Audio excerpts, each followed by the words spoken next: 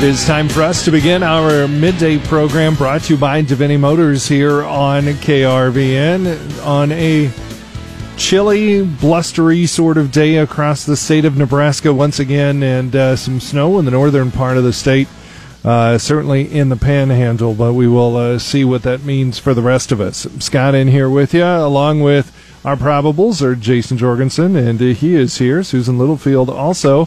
And Susan, what's it doing in your part of the state right now? Just raining. Yeah. That's about what we're seeing and about what we're expected for those areas anyway. I'm okay with that. Yeah, that's all we need, and then to dry up quickly so we can get right back to harvesting, I think. There we go. What do you got for us today? We'll kick it all off at 12:19. The angler journey continues as we hear from Eli Wolf. A number of experiences recognize the importance of following his own entrepreneur path, so that'll be interesting as we hear what happens there. Then at 12:45, Bryce had the chance to speak with Zippy Duvall earlier today. He's speaking at a conference in Lincoln, so they'll be talking about some of the current trade situations going on. And then coming up at 1:17, we know that there was the signed agreement with Japan. We're going to find out more what the National Cattlemen's Beef Association thinks about this deal as we get that from Clay. Okay, that was a pretty big deal, so I'll be curious to hear what they have to say. Of course, WASDE came out too, and so lots to talk about. Just a quiet Thursday. Just a nice quiet Thursday. Thank you very much, Susan. I appreciate it. Thank you. We turn it over to Jason, and I said to you earlier, I kind of feel bad for Clayton Kershaw. It just has not been a lot of fun for him in the postseason. No, and a lot of memes about him on social media today. Oh, I bet. Back to back. On pitches, same pitch, two hung sliders. Tough day to be a Dodgers fan. Yeah, it is. 106 wins. Regular season doesn't do you a lot of good if you can't win 3 in the first round of the playoffs. That's true. There's always next year. Yes, the mantra of all of us. Right. So we'll touch on what took place. Another Game 5 tonight between Houston and upstart Tampa Bay. Yeah. If you're the Astros, you have to feel good. You have Garrett Cole. He's won 17 straight decisions. Yeah. But it's Cardinals and over the Cardinals and Nats, so go figure. It's a weird one. Also, we'll talk some Husker football today. Scott Frost announced that Adrian Martinez and J.D. Spielman will make the trip to Minnesota. They didn't make any other further declarations other than those two will be on the plane up to the Twin Cities when Nebraska will battle Minnesota on Saturday night, so we'll talk all about that. Those guys keep their injury cards tight to their chests, don't they? They don't. Well, Coach Frost, he learned from the best. Bill Snyder there at K-State when Scott was a member of that staff. Yeah, there you go. Very good. All right, we turn it over to Dave Schroeder in here for business, and market's up right now. The hopes of the 13th trade talk is the one that works. Absolutely. Investors are waiting to see whether the U.S.-China negotiations make any progress to end the ongoing trade war today. Also, for retirees will get a modest 1.6% cost of living increase for 2020. So that's coming up. And Delta Airlines is reporting better than expected profits for the third quarter, partly because of fuel prices falling. So a couple of things coming up in our business report. All right, that's all coming up on Midday. Time for us to check in on our weather and how it's affecting agriculture for us and around the world. And Paul Perkins in here with us. There's nothing I like to talk about more than the diversity of temperatures across the state of Nebraska. This is really something today. We've got, I got 19 degrees right now in Pine Bluff, 67 in Fall City. Yeah, it's very unbelievable as far as these temperatures go across the area today. And, of course, it's snowing, in the Nebraska Panhandle currently. And we've also had quite a bit of rain into eastern areas of Nebraska, upwards of 2 inches of rain being reported towards Weeping Water in the eastern part of the state, also towards Papillion and Gretna. So some heavy rain amounts there and some heavy snowfall amounts in the Nebraska Panhandle, 9 inches to the southwest of Chadron, and many locations around Chadron seeing about 7 inches of snow, but much of the Panhandle so far about 2 to 6 inches of snow, but that snow continues to fall there. Wow, another interesting day for weather. Exactly, yeah. Very powerful storm system across the area, as Scott mentioned. Temperatures varying quite a bit across the area. We're at 70 in Topeka, and in some low 20s as you enter to the Nebraska Panhandle for the most part. Most of us with temperatures in the 30s, but we do have some 40s still in the eastern areas of Nebraska, north of Omaha down to about the Hebron area and Beatrice, but as warm as 67 in the Fall City area. Temperatures over Kansas, mainly in the 30s in the west and central, but then some 40s to low 50s on into central and eastern areas, and up to 70 once again in the Topeka area. We do have some light rain and some light mist over north central areas of Nebraska, probably falling with some snowflakes into north central areas of Nebraska, but most of us seeing a little bit of mist across the area. Some light rain also being reported in eastern Nebraska, Columbus down to Omaha to just north of Nebraska City. That bulk of the snow, though, in the Nebraska Panhandle, currently from about Chadron down to Oshkosh, but the snow is starting to let up in some of those areas. In behind a strong cold front, light drizzle and a wintry mix remain possible for most of us today. As strong high pressure approaches and strong low pressure departs, our winds will remain strong out of the north and northwest all the way through tomorrow. The wind not going away anytime soon. With cold air filtering in behind this front, temperatures today remaining steady or dropping before we see our first killing freeze in most areas for tonight. Make sure you get those garden hoses unattached or unhooked, because a lot of people probably, this is slipping their mind. It was just so nice a few days ago. Then we had rain, and a lot of people also probably not thinking about draining their sprinklers, because we're going to see these temperatures get down into the 20s several nights in a row and stay down in the 20s. In fact, central Nebraska is in a freeze warning all the way until early tomorrow afternoon. Wow. So that shows you how cold this cold air is. Wind chills tomorrow morning as low as the upper single digits to low teens. A light wintry mix tonight, expected to switch over to some light snow before some clearing later on. Any snow accumulations expected to range from a dusting to less than an inch. Any icing will be light at best. Luckily, the ground is still warm, so a lot of this not going to stick around long. That better chance of accumulating snow, though, from north central to northwest Nebraska. Tomorrow through the middle of next week, mostly dry. Our temperatures will gradually, and I mean very gradually, warm to near seasonal here. In our latest long-term forecast, Nebraska and Kansas temperatures start seasonal to cooler than normal in the middle part of next week. Slightly above normal temperatures are indicated by next weekend through October 23rd. The outlook is drier than normal for Nebraska and Kansas the middle of next week. Slightly above normal rainfall is indicated by next weekend through the 23rd.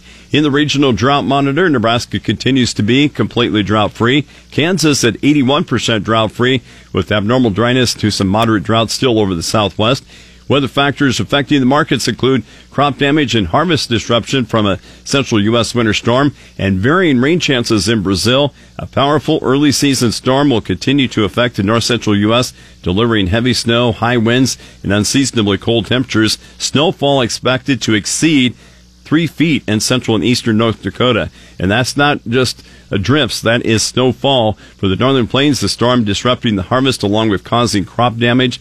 Wet conditions in the western Midwest, unfavorable for maturing crops. The eastern Midwest areas will have showers that offer some soil moisture benefit but disrupt the harvest. Cold air behind the storm result in the growing season ending freezes in most areas along the northwest of the line from the Texas northern panhandle to Lake Michigan, including the northwest half of the Corn Belt. Chilly conditions will persist into next week across the northern plains and Midwest.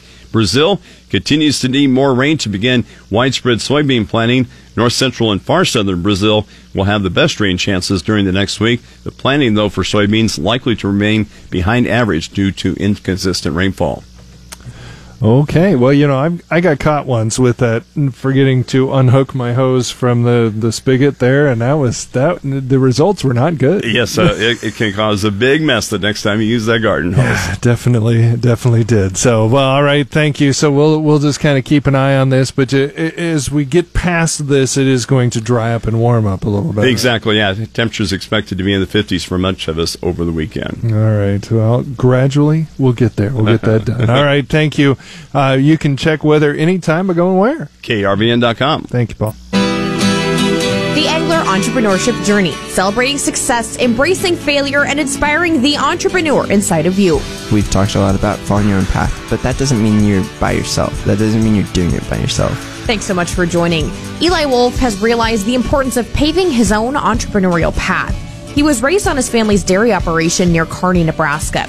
At a young age, Eli's concept of entrepreneurship was really just normal in his family. My dad owns his own business and moved halfway across the country. So that's very entrepreneurial, but in my head, that was just kind of normal. Fast forward to when Eli was ready to begin his college journey, normal was not what Eli wanted to be. So he entered the Angler program his freshman year. I came to Nebraska for the Angler program just because I knew that I didn't know if I was going to be able to just go through the flow in college and be like okay with it. So at that point, I knew I wanted something different. I didn't necessarily know that it was going to be like entrepreneurship. During Eli's first year in the Angler program, he decided to start a clothing business called Sway.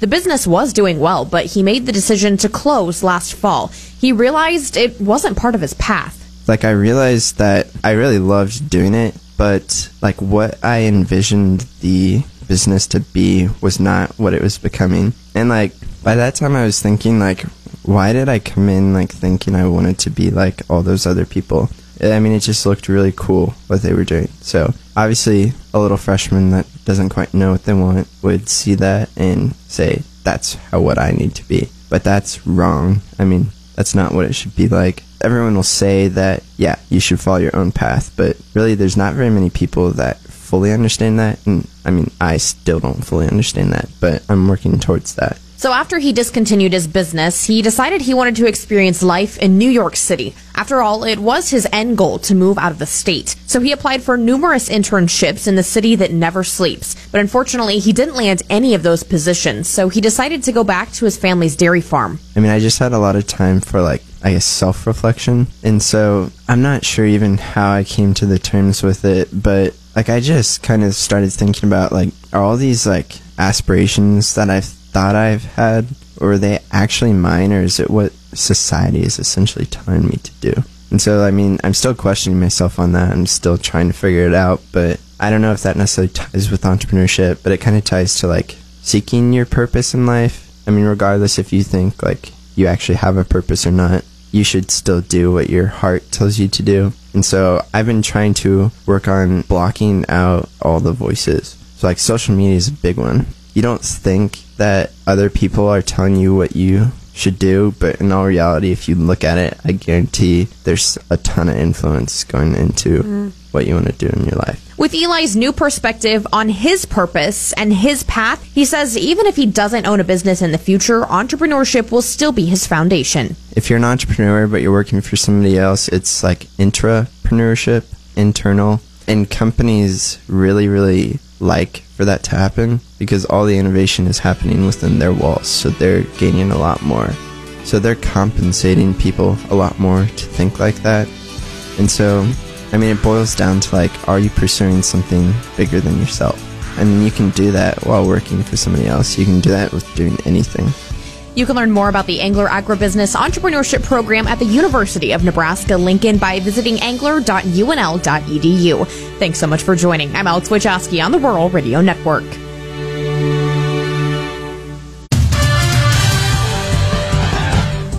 Time for us to take a look at sports, and Jason in here in studio. And, you know, I think one of the things that all of us were impressed by when we watched the Northwestern game is that Noah Vedral, when he got in there, and he's told everybody this, I'd be ready to go, but he looked the part. Did a nice job, did what he was supposed to do. Yep, that's all he needed to do. Made the big pass, got the Huskers in a field goal range, and of course the rest is history.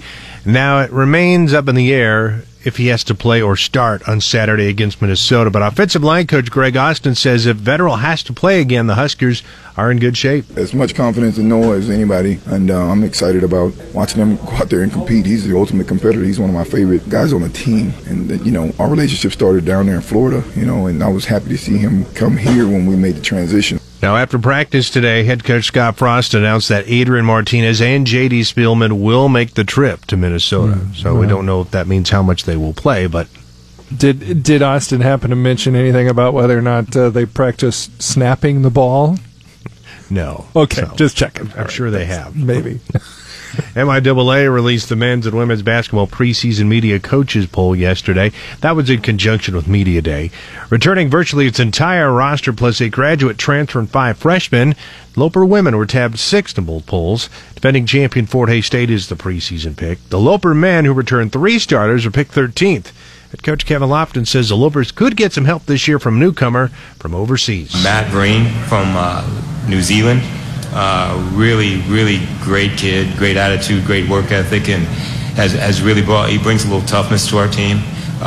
He brings a little headiness. Defending national champion Northwest Missouri, who's coming off a 38-0 season, is the preseason favorite. It'd been an investigation if they hadn't been the preseason favorite there. Yeah. Tri-City Storm, they're 0-3 this year. They'll try to change that tonight. They're back at home. They'll take on Sioux Falls at 7:05. And a day after 2 National League Division Series ended with Game 5s, another will close out in the American League tonight with Houston against Tampa Bay.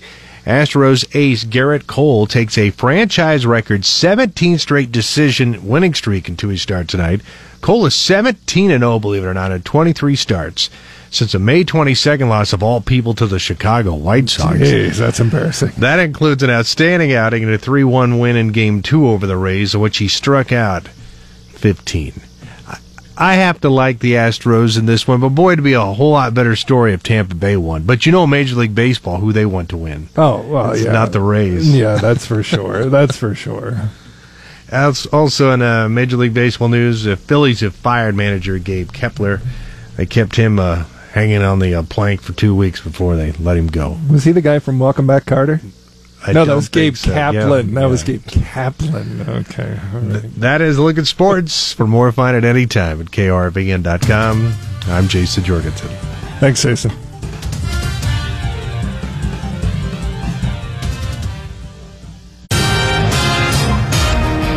Time for us to take a look at news. Austin Jacobson in here once again with us, and boy, it's a little snowy. Oh, yeah, absolutely. I mean, you can't complain too much. We had pretty decent weather throughout, middle of September all the way to the end, but you don't want this type of weather right now. It's too soon. It seems a little early for it. Luckily, we're not getting any of it in central Nebraska or northern Kansas, any of that stuff, but for our folks out on the Panhandle, and it's going to get cold. So, a little frost on the pumpkin today for sure. Oh, yeah, for sure. All right. Well, taking a look at our news now, a former financial controller of an Omaha business has been given a year and a day in prison for not paying federal withholding taxes. U.S. District Court records say 53-year-old Raleigh Bennett was sentenced Friday. The Omaha World-Herald reports that Bennett was controller for Diesel Power Equipment Company when he didn't pay the withholding in 2013 and 2014.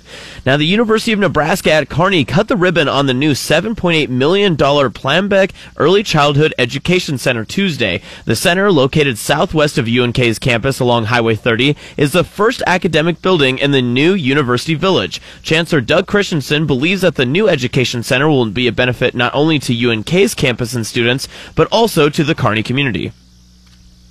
Well, I think we're going to be able to help some of those students who are at-risk students. We've saved spots for them to go through this program. And so as we begin to look for scholarships or stipends to help them pay for their education here, I think we're going to really enhance the community of Kearney by being a first-class early education center. The Planbeck Center will open November 4th and features 11 classrooms to provide early education. Now, a powerful winter storm is moving through the Great Plains and closing schools and causing travel headaches in multiple states. Winter storm warnings and watches are stretching from Wyoming and Montana through western Nebraska and into the Dakotas and Minnesota. Forecasters are warning the storm is packing strong winds and double-digit snowfall totals, along with blizzard-like conditions through Friday. In South Dakota, where snow was beginning to accumulate Thursday, dozens of school districts canceled classes or started late. The National Weather Service in Bismarck, North Dakota said a potentially historic October winter storm was in the making. Forecasters predicted 1 foot of snow or more for parts of the Dakotas through Friday. The snowstorm left 32,000 without power in Washington state Wednesday.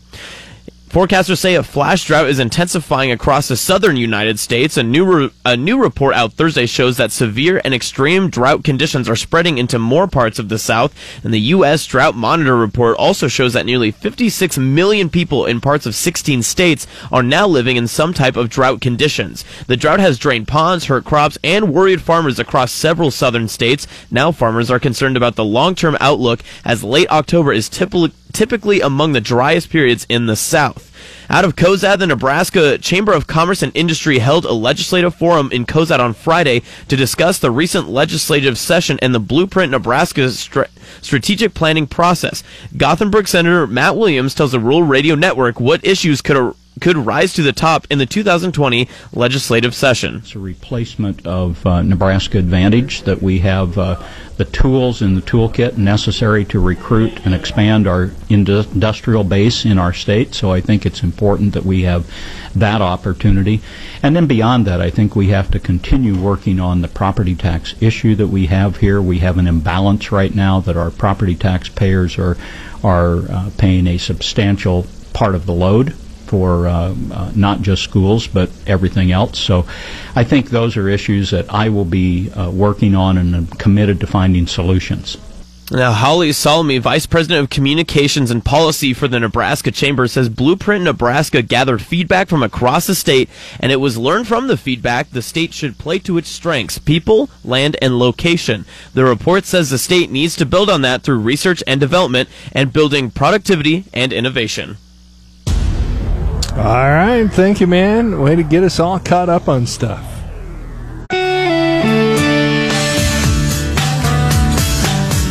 The leader of the American Farm Bureau pays a visit to the Cornhusker State. Good afternoon to you on the Rural Radio Network. I'm Bryce Duskett reporting.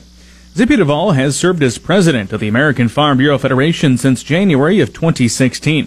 A native of Georgia, Duvall previously served for 9 years as president of the Georgia Farm Bureau.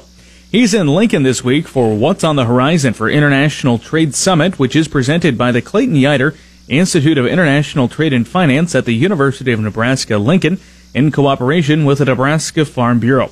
I asked him first about his relationship with the top USDA official, Secretary Sonny Perdue. Yeah, Secretary and I became very good friends when I was president of Georgia Farm Bureau and he was governor of our state. And we worked real hard together to try to make agriculture in Georgia more profitable, and because it is the largest industry there. So to have him in Washington and really as a teammate working for farmers, both our job is to try to shape policy, and we give him our policy and let him know which direction our farmers think we need to go in. And of course we don't get everything we want, but it's very nice to have a friend there that usually lends you that ear. As the conference he is speaking at today focuses on trade, I asked him the overall situation that is estimated to cost Nebraska farmers and ranchers up to $1 billion this year. Well, I think that the trade situation is a lot better than what our people want to paint it. Of course, in particular areas, it's worse than what we'd like for it to be. But if you look at what this administration has done, they renegotiated Korea real quickly, did no harm to our agricultural piece in it. We asked them when they decided to renegotiate NAFTA to do no harm to agriculture, and we actually did no harm in USMCA, but actually done better. So now our focus is to get it passed through Congress. We just signed an agreement with Japan, gave us everything that we would have had in TPP, and they're going to have a second round of that. Hopefully we can grow that. So if you look at what's happening and the other discussions that they're having around the world, China coming back to the table, it's really a lot more positive than what people want to paint it. Of course, I don't want to make light of the situation in farmland. I know how desperate it is and how difficult it is. But everybody, mostly all the farmers, realize that the China situation has been going on for years and years and years, and there needs to be a fix to that. So short-term game, and what short it is, I don't know. For long-term, short-term suffering, for long-term gain is what we're all looking for. The leader of the Farm Bureau is frequently attending events and press conferences with President Donald Trump. I asked Duvall about the relationship between the Farm Bureau and the president and if it is traditionally this strong. Well, of course, I wasn't here, so I can't answer that personally, but according to staff and people around town says that they've never seen a relationship between the president in agriculture and the president of American Farm Bureau as strong as it is. We're very appreciative of that. I look at it as heyday. We got a president that loves farmers. He comes from New York. We don't know why he loves us, but he does. So, you know, the sun's shining. Let's make hay. Let's fix some problems that have faced agriculture for years and set it up to be brighter in the future. And I think we're moving and making things move in a lot of different areas because of relationships. But, you know, when you get 63 years old, you realize that you never accomplish anything in life without a relationship, regardless of whether it's business, personal, or spiritual. Back on the trade front, the U.S., Canada, and Mexico agreement has been signed by the leaders of the three countries. Next, the administration will send to lawmakers a draft of the impeding legislation, which will trigger a 60-day deadline on House consideration of the agreement. President Trump has indicated he will do so as soon as Democratic support in the House has been secured. Duvall thinks that could happen before the end of the year. We feel pretty confident. Of course, something could happen in a tweet this afternoon to derail it. But this administration, through Mr. Lighthizer, has worked real hard with the Democrats on the House side to find some common ground. The Speaker, I take my hat off to her. She appointed her working group. Some of them are visiting Mexico this week or just getting back from Mexico. So they're working real hard to find common ground. What we need as farmers is a real strong bipartisan vote. That's what the Speaker needs to. We need to show the world that Democrats and Republicans support farmers and USMCA, and we need a vote kind of like what we got in the Farm Bill. And if we do that, it'd be a great win for us. Outside of trade issues, Duvall says the Farm Bureau continues to work on countless other topics that are important to Farm Bureau members. Yeah, you know, we're in a lot of areas. Of course, we were in the middle of tax reform, did some positive things there. But right now, it's farm labor. We're working real hard to try to find some solution to farm labor, and in that it's got to be affordable. It's got to fix the needs of year-round usage for farmers, and it also has to have adjustment of status for the great experienced workers that are working in agriculture today. And then, of course, broadband. Rural America needs and deserves broadband. Not just for farmers in the field to take advantage of technologies, but for our health care, for our children's education, and for the ability to bring our young people back to our rural communities to keep rural America alive and thriving, because they won't return if broadband's not there. You know, and the list just goes on. Regulation. We're working on endangered species. We've done a lot of work around RFS. I mean, we've got the farmers' voice at every table on every issue, and that's what this administration has promised us, and we're trying to make hay while the sun's shining. That's American Farm Bureau Federation President Zippy Duvall. I'm Bryce Duskett reporting on the Rural Radio Network.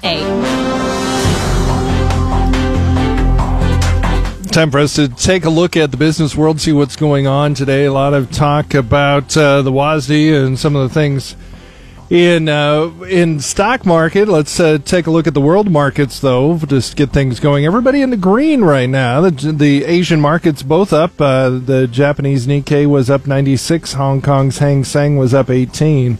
In the FTSE in London was up 19, and the DAX index up 69. Here in the United States, the Dow Jones Industrial Average up 161 points at 26,507.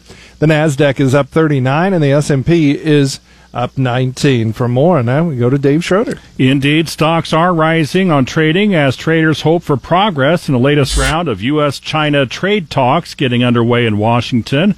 President Donald Trump said he would meet with the head of China's negotiating team at the White House tomorrow. Overall, consumer prices were unchanged in September as a big decline in energy costs offset small gains in other areas. The Labor Department says the flat reading in its consumer price index for September followed a tiny 0.1% August increase and left prices over the past 12 months rising at a modest annual rate of 1.7%. Social Security says millions of retirees will get a modest 1.6% cost of living increase in 2020. That comes to about $24 more a month than the average retired worker. The news could have political consequences in an election year when Democrats are pushing for more generous inflation protection, along with better benefits overall. Seniors and advocates complain, though, that the inflation yardstick used to determine the annual adjustment doesn't adequately reflect their costs, mainly for health care, of course. The largest U.S. utility has turned power back on for nearly a fifth of the nearly 2 million people who lost power in California over a 2-day span in a deliberate move to prevent its equipment from sparking. So some good news there. And finally, the world's largest 3D printer and the largest object ever printed have been unveiled at the University of Maine. The university showed off a 25-foot, 5,000-pound boat that researchers think is just the beginning of the type of product that companies can bring to the market faster with 3D printing. Did the boat float? Do we know? Is it? Well, they didn't say. Okay. That's something to check in on. Well, I think that's a key thing a boat should do is should float. Yeah, So- I don't think they can get it in a bottle either. So Probably not. All right. Thank you, Dave. Pat Hirsch of Red Cloud is the big winner of the Bringing It Home Ram pickup. Well, thank you very much. This was a good break. We needed a little break, and this right here definitely works. Relive all the fun at krvn.com. Thanks to all the sponsors. I'm very grateful to everybody that chipped in and made this possible. I mean, this is awesome. This is really, really awesome. Thanks to everyone who registered this summer, and be listening for more chances to win on KRVN.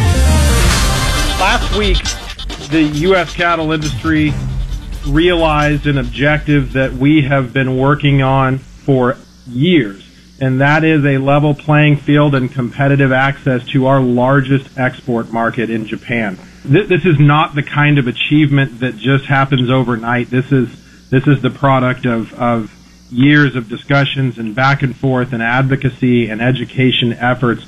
That's Ethan Lane, Government Relations Director for the National Cattlemen's Beef Association, and how he characterized the trade deal with Japan in a conference call with reporters earlier today. I'm Clay Patton, and you're listening to the Rural Radio Network. The trade deal recently signed with Japan will continue to help grow U.S. beef's foothold in the Asian nation. Under the agreement beginning January 1st, the tariff currently in place against U.S. beef at 38.5% will drop to 26.6%. Then at the beginning of the Japanese fiscal year in April, the tariff will drop again. Currently, the Japanese market makes up about a quarter of U.S. beef export business at a value of $2 billion, according to NCBA. Senior Director of International Trade Kent Backus showcases just how far U.S. trade has come in Japan in recent years. Just to put this in perspective, where we've come from here, our industry's come a long way. Keep in mind that in 2000, U.S. beef sales in Japan had reached $1.8 billion, but it started to decline significantly due to BSE in Japan itself. And then as far as the pre-BSE 2003 or the cow that stole Christmas, Japan was our top export market, and it accounted for 36% of our total export sales, or about $1.3 billion. And then, unfortunately, we had probably one of the greatest and most significant painful incidents in our history with the classical BSE case and the cow that stole Christmas, as it's commonly referred to. And we lost all access to the Japanese market. That was a major blow to the gut for our industry, and it's taken us a long time to recover there. We were able to restore access, regain access in 2005. It was a partial access with an age restriction of 21 months, solely due to the concerns over BSE. In February 2013, we saw that age restriction lifted from 21 months to 30 months. That was a big shift for our industry because it really opened up a lot of our cattle supply for the Japanese market. And in about a year, we saw almost a $500 million increase in sales just from seeing that age restriction lifted from 21 to 30 months. While some celebrate the news of Japan's trade deal with the U.S., Hong Kong canceled 36,000 metric tons of U.S. beef exports this morning, while Japan and South Korea only ordered 4,200 metric tons per country. Backus believes that Japan is a highlight, but broader trade across the Asian continent is the key. Don't want major swings like that, simply because with trade, you want it to be as boring and predictable as possible, because that's when those terms of trade are the most secure and the investments will continue to grow. In Hong Kong, we have duty-free access. We don't have any major restrictions, so Hong Kong's been a major export market for us for many years. We'd like to see that continue to grow. I think there is a lot of opportunity in Japan, in Korea, but we can't only be invested in those two markets. We want to see the trade barriers, the tariff and non-tariff trade barriers removed all over Southeast Asia, because there's a tremendous opportunity for U.S. beef in those markets. That again, NCBA's Senior Director of International Trade, Kent Backus. You're listening to the Rural Radio Network.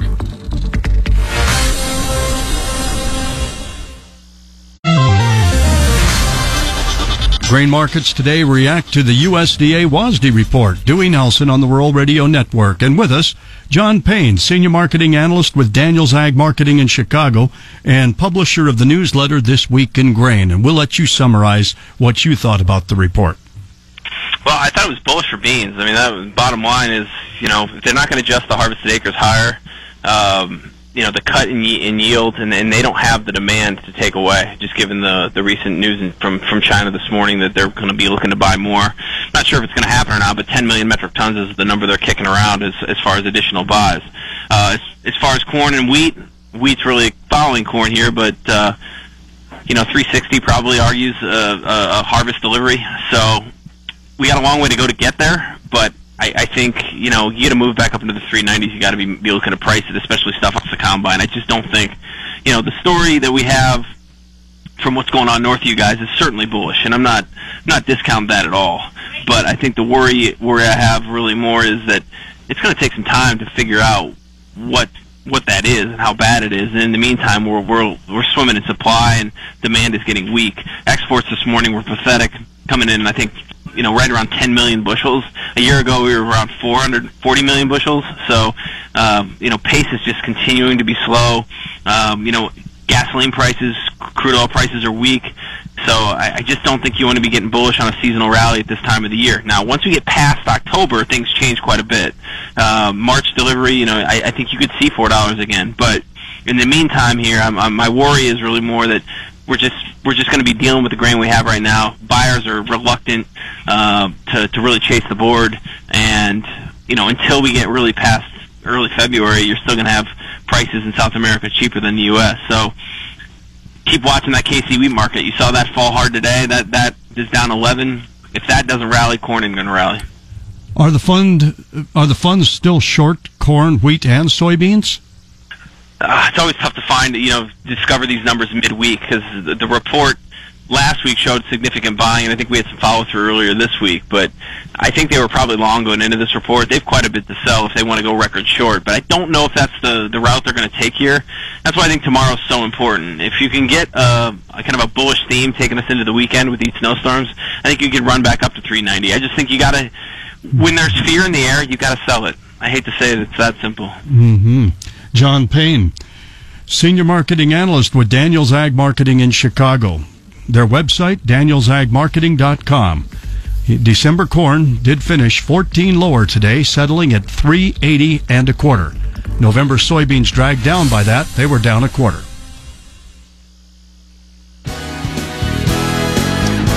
And that'll do it for our midday program here on KRVN, brought to you by Devaney Motors. To hear today's midday program in its entirety, go to podcasts on KRVN.com. Howdy, folks. This is Rick from Devaney Chrysler, Jeep, Dodge, Ram, and McCook.